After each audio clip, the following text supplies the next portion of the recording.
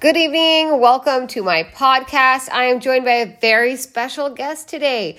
I'm with Chris Peterson. He's an artist and he's worked on some very well-known shows and movies from the 80s and 90s.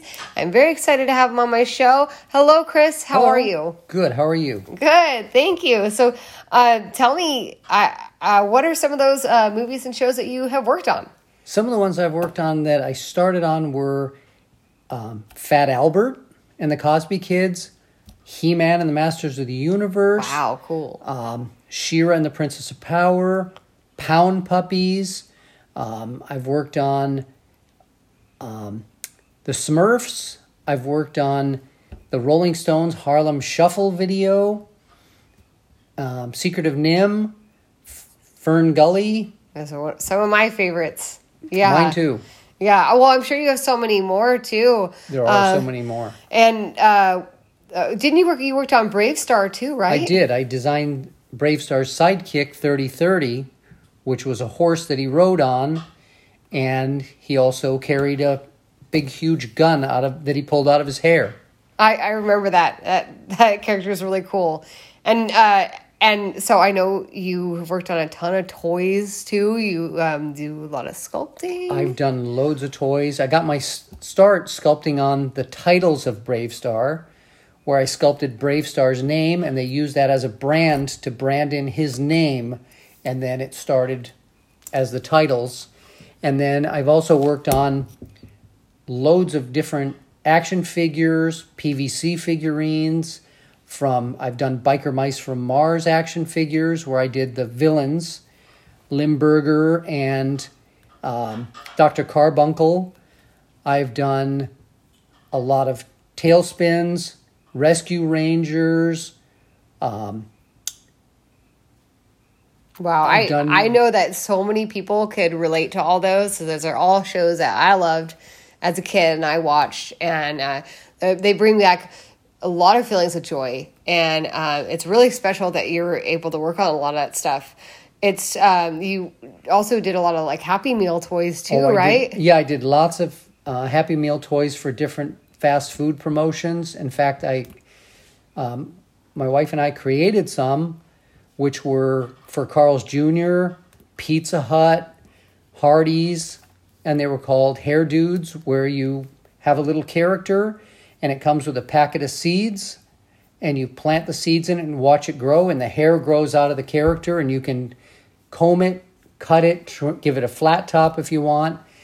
We've done all kinds of Disney afternoon characters for Kellogg's cereal. It was one of the biggest PVC figurine promotions in history, where they did 190 million PVCs. Wow. And I think you also designed a Rudolph character too, right? What was that for? I designed Rudolph the Red-Nosed Reindeer when they did a reboot of him for Montgomery Ward's through Applause, which was a giftware company. And I designed him, and he was hugely successful with Montgomery Ward's and licensed characters. Hallmark made ornaments of him. They made coloring books and plush figurines or plush characters, figurines, all kinds of stuff with him. That's so cool. Yeah, I know a lot of that stuff is just like, it brings back a lot of like nostalgia, this like movies and all that, all the shows and the cartoons and stuff like that. What are some other cartoons, like maybe have you done any like sculpting for cartoons or like for movies or shows or I did animation maquettes for Fern Gully. Oh, cool. Rover Dangerfield and Secret of NIMH. Oh, that's a cool one. Yeah, that's awesome. That's so cool. Well, did you always want to be an artist, or like did you always want to be a sculptor or animator? Like, how did you get your start, really? My aunt was an animator, so when I was a kid, she would send me drawings of Disney characters and Hanna-Barbera characters, so I would learn how to draw them. And then when I was 15, she gave me some assistant animation to do as a freelance job, and I just figured out how to do it, and I earned a good amount of money over the summer.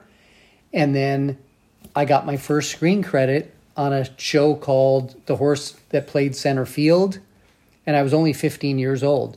So then a year later, my aunt told me that I could move to California. I could drop out of high school, move to California, take some classes in animation, and I could maybe get hired at an animation studio. So I did that for about a couple weeks, and I got hired at Filmation at 16 years old. Oh, that's crazy. Did they know you were 16? They didn't know I was 16. They thought I was about 12 years old, and I had to tell them that I was just there visiting my aunt.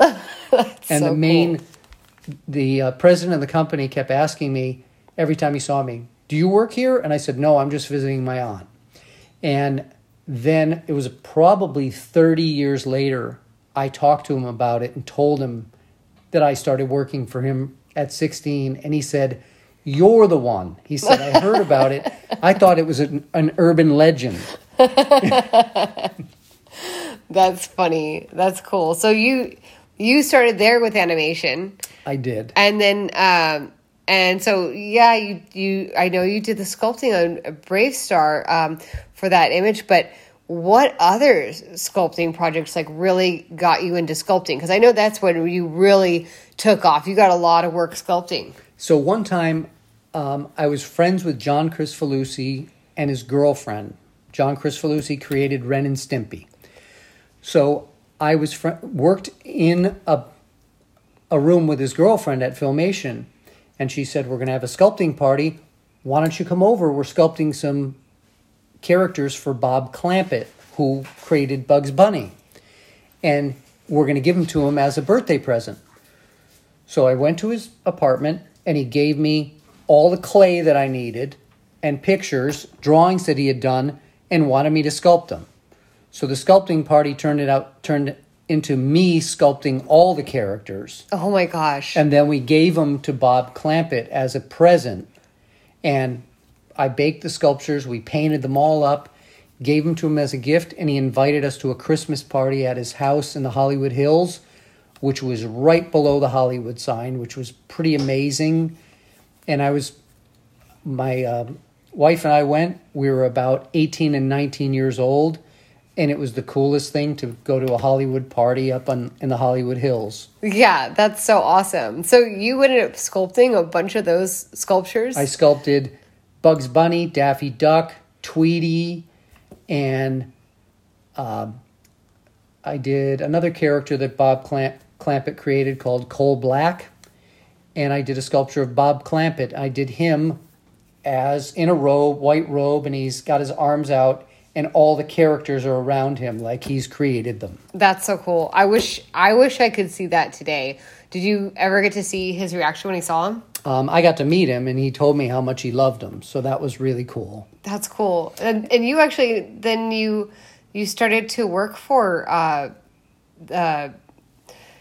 Looney Tunes, right? You worked for, I did. I worked Warner Brothers, right? I worked for Warner Brothers. I did a lot of sculpting for Warner Brothers animation maquettes, and for Marvin Martian in 3D, which was at the Warner Brothers studio stores. I did some of the first sculpting that were actually for 3D animation on that, and on Teddy Ruxpin. I did some Teddy Ruxpin stuff for another company where you had to sculpt the characters really huge, like 2 feet tall. And they had to scan the whole entire character. Now they can create a character probably in hours, where before you had to sculpt the entire character. Yeah, and make like armatures for them, right? They did, yeah. You build armatures for them, and you sculpt. And you couldn't use any. When I first sculpted them, you couldn't use any metal in the sculpture because it would interfere with the computer. Wow, that's so wild. And you didn't just sculpt for Warner Brothers; you also sculpted for Disney. I did a lot of sculpting for Disney. I started out doing Disney PVC figurines when I worked at Applause, and I was a designer there. So I designed PVC figures and sculpted for them in the Disney characters. And we worked on Dick Tracy, the movie Dick Tracy, Roger Rabbit. So I designed a lot of figurines for those and sculpted a lot of figurines for them. We also worked on a lot of the licensed California Raisins, Smurfs, the 7-Up character. Yeah, those are all things that make you think of like the 80s and 90s. The California Raisins, the 7-Up character, like those are, it's like, that's so iconic and that's so cool. And then I did lots of Disney Afternoon characters, and I did PVC figurines for all different kinds of Disney feature animations as they came out. So I did Little Mermaid, I did Peter Pan, Beauty and the Beast. Excuse me. So there was all kinds of characters that we had sculpted. That's so cool. Yeah, that's awesome. So, before we end it, because, I don't know how long this is supposed to be, but I do want to ask, I'd like to know just like what it was like doing some of this stuff. Like, I'm sure you've had a lot of like, you worked freelance, so you probably worked a lot of hours on these things. It's we would work, sometimes we'd work 20 hours a day. We would sculpt all night long, get up in the morning, have to go to a meeting in Burbank to drop off the sculptures or show the sculptures for approval. And until digital cameras came along and fax machines, then we could just take a picture of them and send them in, which was great. It saved us a lot of time and money. And then we would have a mold maker that would make a casting of it, or make a silicone mold and a casting, and then we'd paint up multiple sets of them, which was really cool. So we'd have to do paint masters. And then after all that, I started working for Walt Disney Classics Collection, which were higher end porcelain sculptures. And they were... Oh, yeah. Because I remember one of those was like the train. I did the train from Disneyland, and I couldn't get any reference in time to do it. So I went down to Disneyland and asked the engineers of the Disneyland train to stop the train so I could take pictures of it. And they let me walk around the train and photograph it. And they were really excited that somebody was going to be sculpting the train. So it was more like a model making project than a sculpting project. But it turned out really cool. And I also ended up doing the same thing with Mr. Toad's car. I ended up having to ride the car a bunch of times, and I sculpted Mr. Toad in his car. So we went there, took pictures of the car from all the different angles, and they let us take pictures of it. They'd slow down the ride for us to take pictures, which was really cool. And those became high-end collectibles. Yeah, I think so. They still have those though. They still sell them at Disneyland, right? The secondary market. Yeah. Yeah, that's so cool. So like right when you walk into Disneyland, there's like that store. There's still a store that sells them, and you'll still find them. You'll still see your name on there. And there's collectors that still collect them from all over the world that contact me in France, Belgium, Spain, the Netherlands, and they'll still contact me and tell me that they collect sculptures that I've done. That's so awesome.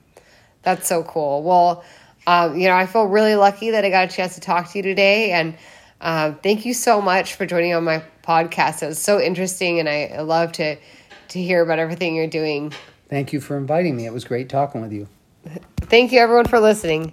Have a good day. All right.